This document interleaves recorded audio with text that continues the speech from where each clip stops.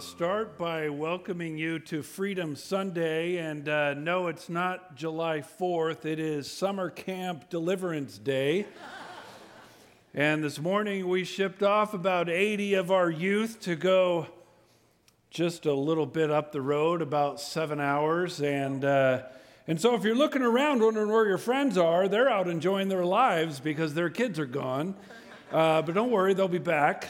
I also share that with you so you can be praying with me for our kids. See, I don't think God talks louder to kids at camp. I think maybe kids are stripped from everything that distracts them at camp, and they hear God better. So I'm asking that you join me in praying that our kids will hear God better at camp, that they would come back having heard from the Lord and having something transformed and changed in their heart as a result. And if you have extra time after you pray for those kids, pray for those 20 or so leaders we send up with them for their sanity, for their courage and strength. If you've ever gone to summer camp with kids, it is a hoot. Because I don't want to discourage you from maybe being a staff member in our youth. So I'm going to turn my frown upside down and say it's an amazing opportunity and experience. If you want to go next year, talk to Pastor Ken. So the Sunday school song for this week, it's a song I grew up. I learned it in Sunday school, but I heard it most often sung by my mom and my grandmother. It was a song that they sang to me often as a child, and I even received it on my voicemail from my grandmother. She would call when I'm at college, and she would call and sing this song on my voicemail, before it was voicemail, that voice recorder thing, and she would sing it. And it's called Be Careful Little Eyes, What You See. Do you remember that song? I've invited some of my friends to join me up here to sing it. Right? You can always score points by bringing kids up to sing songs. Zane, you can come right up here. Come right front. There you go, Zane. Or over there. All right, so here's how it's going to go. When the word says eyes, we're going to cover our eyes. When the word says ears, we're going to cover our ears. When the word says hands, we shake our hands. When the word say feet, shake our feet. No, we don't stomp our feet, but good try, good try. But then when the word says tongue, we're going to hold our tongue just for fun, and we're going to still sing, so I want to hear you do it. So will you stand and join me as we sing this week's Sunday school song, Oh, Be Careful Little Eyes. Maestro, will you cue us in?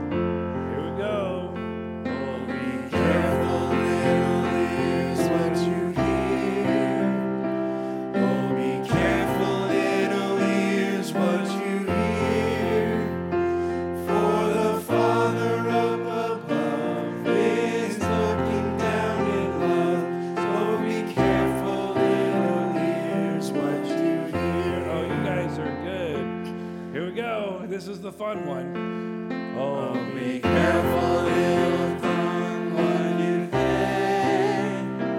Oh, be careful, little tongue, what you say. For the Father up above is looking down in love. Oh, be careful, little tongue, what you say. You know, I would expect our city council member to be a little more, all right, I'm watching you, Ray, I'm watching you. All right, next one, I'm sorry, I totally messed you up, Candy, here we go. Oh, be careful, little hands, what you do. Oh, be careful, little hands, what you do.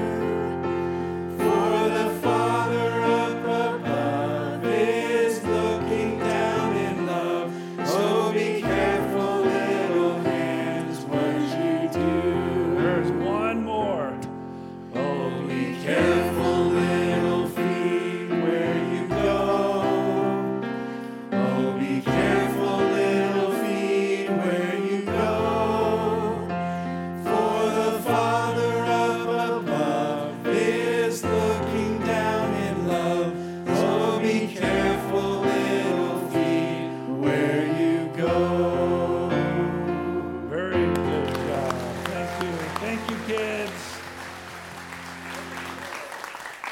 All right, Zane, thank you, buddy. High five. There we go. High five. Yes. Well, thank you very much. You can be seated. Here's my question, though. Have you ever thought about this? Is that song a threat or a promise? You ever thought of that? Is it a threat? Oh, be careful, little eyes, what you see. Because there's a guy upstairs looking down in love, because God chastens those he loves, right? Be careful. Little eyes, what you see. God's watching. Or maybe it's a promise. Oh, be careful, little eyes, what you see. Man, God has empowered you for so much better. How did you receive that as a kid? How do you receive it now? See, I was kind of taught the song when I received it as a threat. Anyone else? A couple of you, thank you for your honesty. How many of you received it as a promise? Many of you didn't receive it at all. So I think it's interesting that how we can hear the same thing but receive it differently. I think sometimes we can see the same thing and perceive it differently. For example, here's a picture up here. How many of you see a tree? Raise your hand. How many of you see a tree? It's all right. This is not a trick question. If you see a tree first, experts say that you tend to have a high attention to detail and you're good at reading people's moods. Good for you. How many of you see two silhouettes facing each other? If you see two silhouettes, you're better at staying calm and working with difficult people. Maybe you're married to a difficult person. I can't remember which they said. How about this picture? How many of you see a duck? How many of you see a rabbit? If you see a duck first, you're thought to be more analytical. By the way, this picture's been around for over 100 years, right? Used by psychologists and people like that. If you see a duck first, you're thought to be more analytical. If you see a rabbit first, you're thought to be more creative. Now, here's the interesting thing. If you can jump back and forth between them, if you can see one, then see the other, see one, then the other, that means that your brain acuity is better than average. I'm not going to ask who can do that. I don't want to single anyone out. But I think it's interesting that we can see the same thing, we can hear the same thing, but we can perceive different messages. I wonder if the same is true when we deal with sin. When we have in our minds how we should deal with sin, I think some people in their head, man, we need to deal with sin because God's watching and he's looking for an opportunity to love you into shape. I think there's other people who deal with sin completely different. That God has empowered us for so much more. And we should desire in our heart to rid our lives of sin so we could be filled with more and more Christ. I got to tell you, I've heard both. My question is, what's the Bible say about it? How should we address sin in our lives, and how should we train up our children and grandchildren to address sin in their lives? Dan, I don't know if you hear a bunch of ringing up here, but I do, so okay. So if you have your Bibles, this is what Paul is going to deal with in Romans chapter 6. If you have your Bibles, you can join me in Romans chapter 6. I know we were in Romans last week, but let me remind you something of Romans. Romans is a letter written by the Apostle Paul to the Christians in Rome, and it's listed as one of Paul's greatest works, not just because of its theological depth, but its practical wisdom on how to live it out in our Christian lives. We're going to be in Romans chapter 6, where Paul not only addresses the power of salvation, but why it should impact our view of sin. Join me in Romans chapter 6. We're starting verse 8. Where it says this, it says, "Now if we have died with Christ, we believe that we shall also live with him, knowing that Christ, having been raised from the dead, is never to die again. Death no longer is master over him. For the death that he died to sin once for all, but the life that he lives to God. Even so, consider yourselves to be dead to sin, but alive to God in Christ Jesus. See, when Paul is taking the Romans through understanding how to deal with sin, the first thing he does is want them to think about the power of salvation. If you want to have a clear understanding of how you should deal with sin in your life and sin in someone else's life, you first need to understand the power of salvation. How I think Paul would say it is, if you want to understand the power of sin, first you need to think about it. Paul says, think about it. If you want to understand how to address sin in your life, think about it. Look how he goes. Verse 8, beginning, he says, now, if we have died with Christ. He starts it very theologically. Hey, we need to go back to the beginning of salvation. If you have died with Christ, you might say, well, Brian, what's that mean? What does he mean, died with Christ? Well, luckily, we have the first section. Look up at verse 3. Romans 6, verse 3, he says, or do you not know that all of us who have been baptized into Christ Jesus have been baptized into his death? Therefore, we have been buried with him through baptism into death. That term baptism, that term baptized means to fully immerse, to be completely submerged.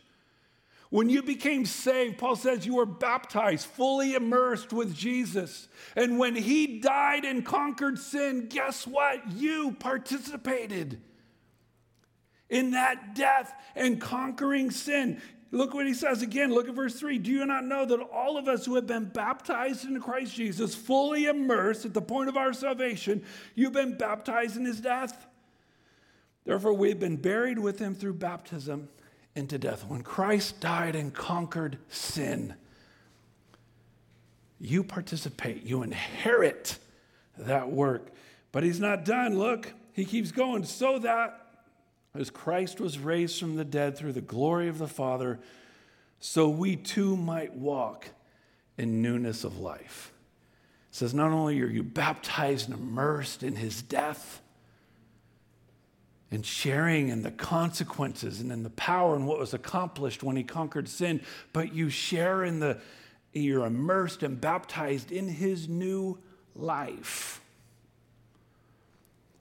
I love how he continues. Look, verse 5, he says then, for if we've become united with him, that term united means we identify with, we are one with, we share the same identifying markers and characteristics that Jesus has. When you're saved, when you make that moment of commitment to Christ, receive his powerful sacrifice for your life, you become baptized, immersed. You are surrounded and flooded and completely surrounded by the person of Christ. Therefore, you share in the results of his death when he conquered sin, and you share in the results of his resurrection and his new life. And you are united with him. You are marked by the same characteristics that he is. And look, Paul continues, if we have become united with him in the likeness of his death, certainly we shall also be in the likeness of his resurrection. Knowing this, our old self was crucified. That term old self describes the former person, your old life, your previous identity. Sometimes we have this image that there is just a portion of us that is renewed when we're saved. Paul says, no, it's the whole of you. When you become saved, the entire person you were before salvation is gone. Your old self, every part of it is gone. Your old self has been, look what it says, your old self crucified with him in order that your body of sin might be done away with. That term done away with, wiped out, abolished, it's just a memory. By the way, done away with, that phrase, it's in the passive, meaning you don't do it, God did it. It was done for you. And Paul said, you want to understand our attitude for sin, you have to first think about it. Think about the power of salvation. When you were saved at that moment of salvation, justification, right? Remember that term. At that moment where you were declared righteous, you were baptized, immersed with Christ Jesus. And as a result, you share in the consequence of his death. When he conquered sin, you shared in that. And when he rose again to new life, you share with that. You're united with Christ. You share those characteristics, those markings. Your old self was crucified. It was a bloody mess. It's gone. It's dead. All of you, before you were Christ, it's gone. It's done away with, abolished. Why? So that we would no longer be slaves to sin. For he who has died is free from sin. Look at what Paul says in 2 Corinthians. It says, therefore, if anyone's in Christ, he's a new creature. Not a partly new creature. Not a, well, I still carry over some of this old stuff. You're a new creature. The old things, here it is, passed away. Behold, surprise. New things have come. Now all things are from God, who reconciled us to himself through Christ and gave us the ministry of reconciliation. Namely, that God was in Christ, reconciling the world to himself, not counting their trespasses against him. And he has committed to us the word of reconciliation. Man, a power. You want to understand the power of salvation. When you receive Christ, when you're at that moment of your salvation, you are baptized, you are immersed, surrounded by the personhood of Jesus Christ. And you share in the benefits of his death. When he died, he conquered sin, and you share in that. And when he rose to new life, you share in that. The old you is gone, and a new you is formed. And Paul says, so that we would no longer be slaves to sin. We'd no longer be defined by that. We'd no longer be driven by that. So my first question I came up with this week, have you been baptized? Yes. I'm not talking about the water baptism. I'm talking about the spiritual baptism. Yes. Have you been immersed by the personhood of Jesus Christ? Have you been justified and wiped clean, had your sin dealt with, declared justified before the Lord? If you are immersed and baptized in the person of Jesus, if you are saved, then you share in his defeat of sin and you share in his new life. In fact, Paul says you're united with him. You're one and the same. You share the same characteristics, the same markings. The old you is gone and this new life is born. Have you been baptized? Not have you gone to church all your life? Not did you go to Sunday school and raise your hand one Sunday? Not did you go down at the Harvest Crusade 4 years in a row? Have you given your life to Christ and allowed his life to immerse you, to baptize you? If you have and you understand what it means, Paul says it should change your perspective of sin. Now let's talk about this baptism. See, the action of baptism, our baptism, is a symbolic act that we make here in life. And it does two things. Number one, it allows us to proclaim our allows us to proclaim our new identity with Christ. Some people say, oh, Brian, why do we do it in church? Man, that's Christ proclaimed you. Christ went through all of that to claim you publicly. Man, come before your church family and claim him publicly. It allows you to proclaim and identify yourself with Christ Jesus. That's the first part. The second part, when you go in the water and out of the water, it allows you to experience on the outside what Jesus has already done on the inside. Man, that's the power of baptism. So my first question, have you been baptized? Have you been immersed with the personhood of Christ, who defines you and empowers you and rids you of sin and builds you into a new life? And if you have you been baptized? Have you proclaimed and identified your life with Christ, and have you experienced on the outside what Jesus has done and will do on your inside? If you haven't, you're like, Brian, I've been thinking about it, been wrestling about it. I think it's time that I identify myself with Christ and experience on the outside what he's done on the inside. August 20th, Sunday, another baptism service. If you're like, Brian, I think I want to be baptized or I want to talk to someone more, fill out a Connect card in the seat back in front of you. Just put your name, information, check the baptism box. If you just want to talk to one of the ushers, you want to go to the information center, if you want to be baptized, let us know, man. We'd love to do that. And let me say, you might say, oh, Brian, I'm on vacation on the 20th. Listen, we'll baptize you any day. Pick a Sunday, we'll make it happen. If we're too busy for you to come up on stage and proclaim your life to Christ in front of your church family, then we're doing something wrong. You want to get baptized on Sunday? Let us know. Because this is important. The water baptism is symbolic of what you believe God has already done in your life. You've been immersed and flooded with the personhood of Christ.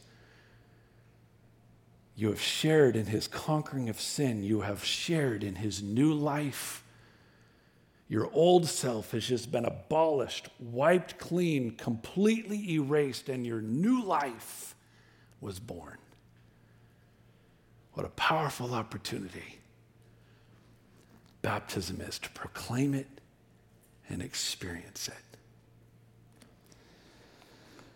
First thing Paul says, you want to understand what to do about sin, our mindset for sin, you have to think about it. Think about what salvation is and what it's done. Man, I wish that I would have had the maturity to read Romans 6 when I was a kid. Because when I was a kid and I was brought up, I was just taught God desires perfection, and I just lived my life under the burden of recognizing my failure. And every red light I hit is that judgment. Every bad grade I got, every bump along the road, I worried, oh, okay, what's that? Which sin is that God judging me? Man, I had this completely skewed view of my attitude towards sin. Paul says, man, if you want to understand your attitude towards sin, understand the power of salvation. If God no longer condemns you, why should they? If God no longer condemns you, why should you condemn yourself? Man, it's not a freedom to sin more. That comes from a freedom of understanding salvation. You have been immersed. You have conquered sin. You've been born again to a new life. Now that we've thought about it and understood the theology of salvation, how it pertains to sin, let's look at what Paul says next. Paul says, listen, you want to understand the power of salvation and how it should influence our lives. If you think about it and understand salvation, this should be your attitude. Next, look at verse 12. Therefore, Paul says, that word therefore, an old preacher used to say, when you see the word therefore, you look ahead of it, you look above it, you look before it, and say, what is that therefore there for? Right? I didn't make it up. Don't attribute it to me. Old preacher did it before I did. But you see that therefore? Well, therefore what? Therefore, because of your thinking about it, understanding the doctrine of salvation and what it's done in your life, therefore then, because of what Jesus accomplished for you, because of what you inherited, because of your relationship with him, therefore, do not let sin reign in your mortal body so that you obey its lusts. I said, pause. Man, there's a lot in there. Do not let sin reign in your mortal body. That term reign means to have control over, to govern, or to rule. Don't let sin rule your life. Don't let sin direct your path. Don't let sin kind of guide your future. Don't do it. By the way, that statement where Paul says, do not let sin, it's actually in the present case. As if Paul is saying, stop letting sin rule your life. Stop letting sin be the characterization of your soul. Stop letting sin run the direction of your life. Stop letting sin be the foundation of your home. Stop it. And let me remind you, he's talking to Christians in Rome. As if it's possible for good people who love Jesus, who identify themselves with Christ, who have been immersed in his death and his new life, who have already had Jesus conquer the power of sin in their life, as if it's possible for Christians to not live in that. Paul tells Rome, if you really understand the power of salvation, stop letting sin reign your life. Just in case you missed it, he restates it a little differently, verse 13, and do not go on presenting the members of your body to sin as instruments of unrighteousness. By the way, that do not go on presenting, same thing, stop. Stop presenting. That term present or to present means to stand ready to serve. It describes a servant standing next to his master, just waiting for an order. Paul says, stop just standing there and waiting for sin to direct your steps. That term member, he's talking about any aspect of your life. Your body, your talents, your dreams, your desires. Man, stop letting sin direct your steps. Stop letting sin direct your members, your gifts, your powers, your opportunities of your body to sin as instruments, as tools, as resources, as weapons. Man, sin is not just directing your life, but it's using your talents for evil. Everything God gave you for good, man, you are using it for unrighteousness. Paul says, stop it if you understand the power of salvation. If you understand what Jesus did for you, you should live different. Paul says, stop letting sin run your life. Stop letting sin control your gifts, your body, your desires, your dreams. Remember Jesus' extreme attitude towards this? Man, if your hand leads you to sin, what do? Better to cut it off. That's not me telling you to cut it off. It's better for you to cut it off. Man, that's Jesus' attitude towards sin. Man, if you understand what Jesus did for you in your life, stop letting sin run your life. So I guess the question that came into my heart for me, Brian, what do you need to stop this week? If it's possible for good Christian people who've committed their lives to Christ, who understand the power of salvation, if it's possible for those Christians to still not own that in their life and to practice the very thing they don't want to do, Paul says, stop it. What do you need to stop? What characteristic of sin is running your life? What characteristic of sin have you just allowed to hide in the corner for far too long? What characteristic of sin has eroded your soul, has compromised your family, has jeopardized your job, has sucked the joy out of your life, has compromised your faith or your reflection of God in your life? What do you need to stop?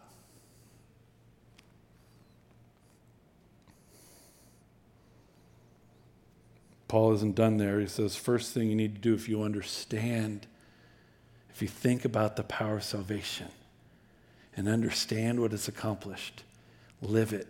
Stop doing that and start doing this. Look what he says.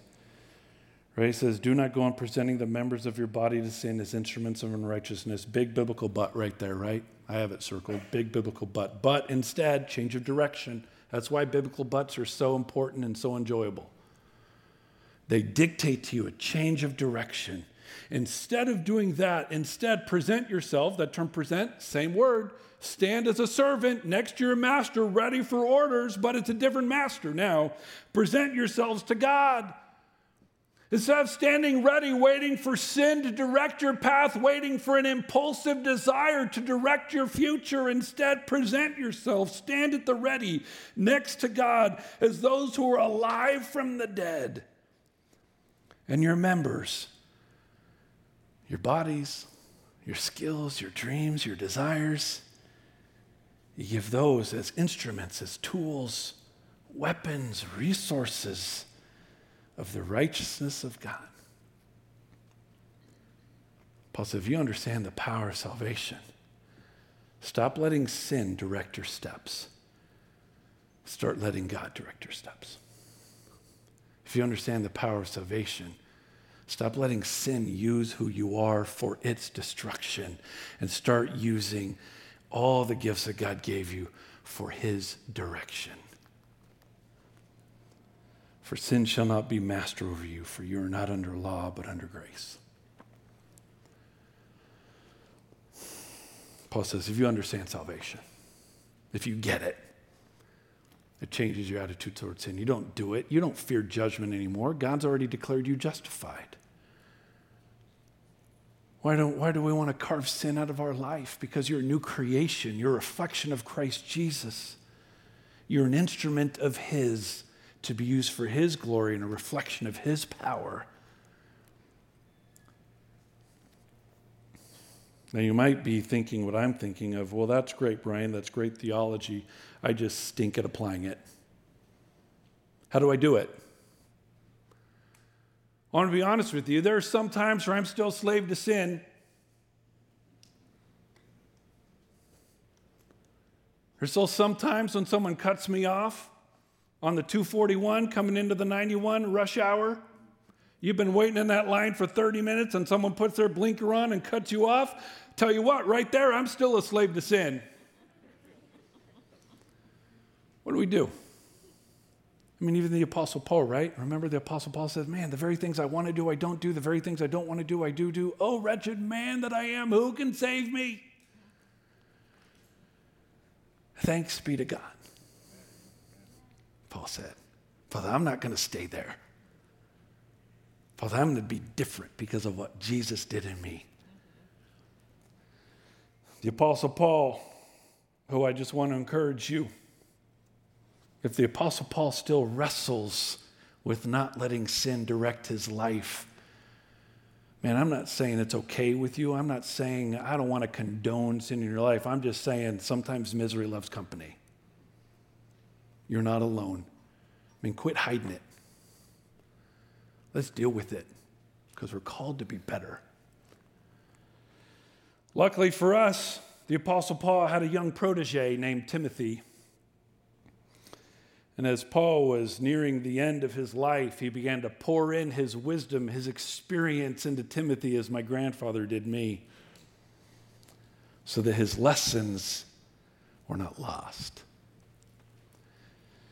The Apostle Paul gave his young protege, Timothy, some directions, some steps to take. In our last few minutes, I just want to share those briefly with you. Those of you who are clock watchers, I'm going to get you out of here in 6 minutes. Watch. You see, you think I don't know. You turn around looking at the clock. I know. I see you. It's all right. I don't condemn you. Jesus doesn't condemn you. Maybe for that he does. But 2 Timothy 2, 3 steps Paul gives Timothy on what to do. You want to rid your life of sin? Here's 3 steps to take. Starts in verse 20, 2 Timothy 2:20. Look at what Paul says. Now in a large house there are not only gold and silver vessels, but also vessels of wood and earthenware, and some to honor and some to dishonor. Man, in your life, man, there's some parts that are great. Can we be honest? There's some parts that are horrid. Therefore, Paul says. What's that therefore? Therefore. Because there's rotten parts in your life. If anyone, here's the first step, if anyone cleanses himself from these things, he will be a vessel for honor, sanctified, useful to the master, prepared for every good work. First step, Paul says. You want to be a life that reflects God's glory? You're tired of letting sin run your life? Cleanse it. Cleanse your life. A term cleanse means to purge, to thoroughly clean, to throw out everything that doesn't belong. I hope someone's like me in the fact that your garage needs purging. It's my project this week with all of my kids gone. Instead of swim practices in the morning and evening, I will be purging my garage because there's some stuff that's just accumulated over time that doesn't belong there. You know what? There's also some tools. My father-in-law gave me his old Volkswagen Beetle. I've been trying to fix it up and work on it, and now there's tools laying around the garage floor. It could injure someone if they step on it. Man, there's things in my garage that need to get tossed out. There's some things in my garage that need to be put away. This week, I'll be cleaning, cleansing, purging my garage. I was thinking this week, I wonder this week if I also need to be cleansing, cleaning, purging my life. What do you need to cleanse? What do you need to purge? What do you need to get out? What do you need to deal with? You can go to the throne of grace. Look at what the Apostle John wrote, 1 John 1:9. If we confess our sins, look at this. If we confess our sins, he is faithful and righteous to forgive us our sins and to cleanse us from all unrighteousness. Did you get the feeling like maybe God wants us to go to him? Not hide it, not bury it, not stuff it in the closet. Bring it out, confess it. Cleanse your heart. Man, Jesus, here's the parts of my life that are just eroding my soul. This anger, I can't get rid of this. Man, this jealousy, I just can't stop. This need to control, I can't lose it. This lust for things that I don't have. This love of money. This rage that somehow exists. Cleanse your life. You want to live a life free of sin. Paul says, number one, cleanse it. Step two, he continues. After you cleanse it, I love this one. Run. Run. Look what he says. Now flee. That term flee. Run as if you're running away from something bigger than you. Now, I'm not a big runner, but I got an issue with big dogs. When big dogs are coming after me, I can run like the wind. There is something when something chases you, I don't care how old you are, you have been empowered. When you are fear of your life, anyone and everyone can run. Paul says, man, after you cleanse your life, you run. Run from youthful lusts. That phrase, youthful lusts, those childish longings that you should have outgrown by now. Paul says, you're better than this. You shouldn't be longing for that. You're a grown-up. You're a Christian. You're a new creation. Man, you need to run from those. When those desires, when those opportunities come, run. Man, there's great runners. That would be a great sermon series someday. Hopefully someone takes notes of these things when I say it. There's a lot of great runners. Joseph ran, you know that. Remember that story? Potiphar tries to entice him, grabs his jacket. What does Joseph do? Run. Man, Old Testament prophets, there's an Old Testament prophet outrun a chariot. Remember that? Man, great runners. Man, when sin is coming, the Bible says, run away from youthful lusts. And look at this, though. Run away from those and pursue righteousness. Pursue is a nice way of saying run. Flee means to run away from something. Pursue means to run to something. Run after something. Either way, you're running. Either way, you're running. So where do you need to run is my question for you. You want to live your life free of sin. You want to have a life that reflects who Jesus is. You truly want to understand the mindset we should have towards sin. Clean your life and run. Look at 1 Corinthians 10:13. No temptation has overcome you except something common to mankind, and God is faithful, so he will not allow you to be tempted beyond what you are able. But with the temptation will provide the way of escape so that you will be able to endure it. The Bible says, man, you're tempted, you want to run, God's provided a doorway. Man, run. So many times we want to fight. Man, I just don't see a lot of fighting in here. Run. That thing owns you. That thing has conquered you for 20, 30 years. What makes you think you're going to defeat it today? Run. Cleanse your life from it and run. Run away from it and run to the Lord. Third thing, unite. He says, pursue righteousness, faith, love, and peace. Look at this, end of verse 22, with those who call on the Lord from a pure heart. Man, you want to live your life with the right attitude towards sin? You need to hook up with some friends who are doing the same thing. I got to tell you, I am a better Christian because of Gretchen in my life. A, because she's just a better human being than me. But second, we share the same mindset. I mean, she desires for me to more and more be free from sin. Man, I had a 4-hour meeting with elders yesterday. Sitting there talking about church.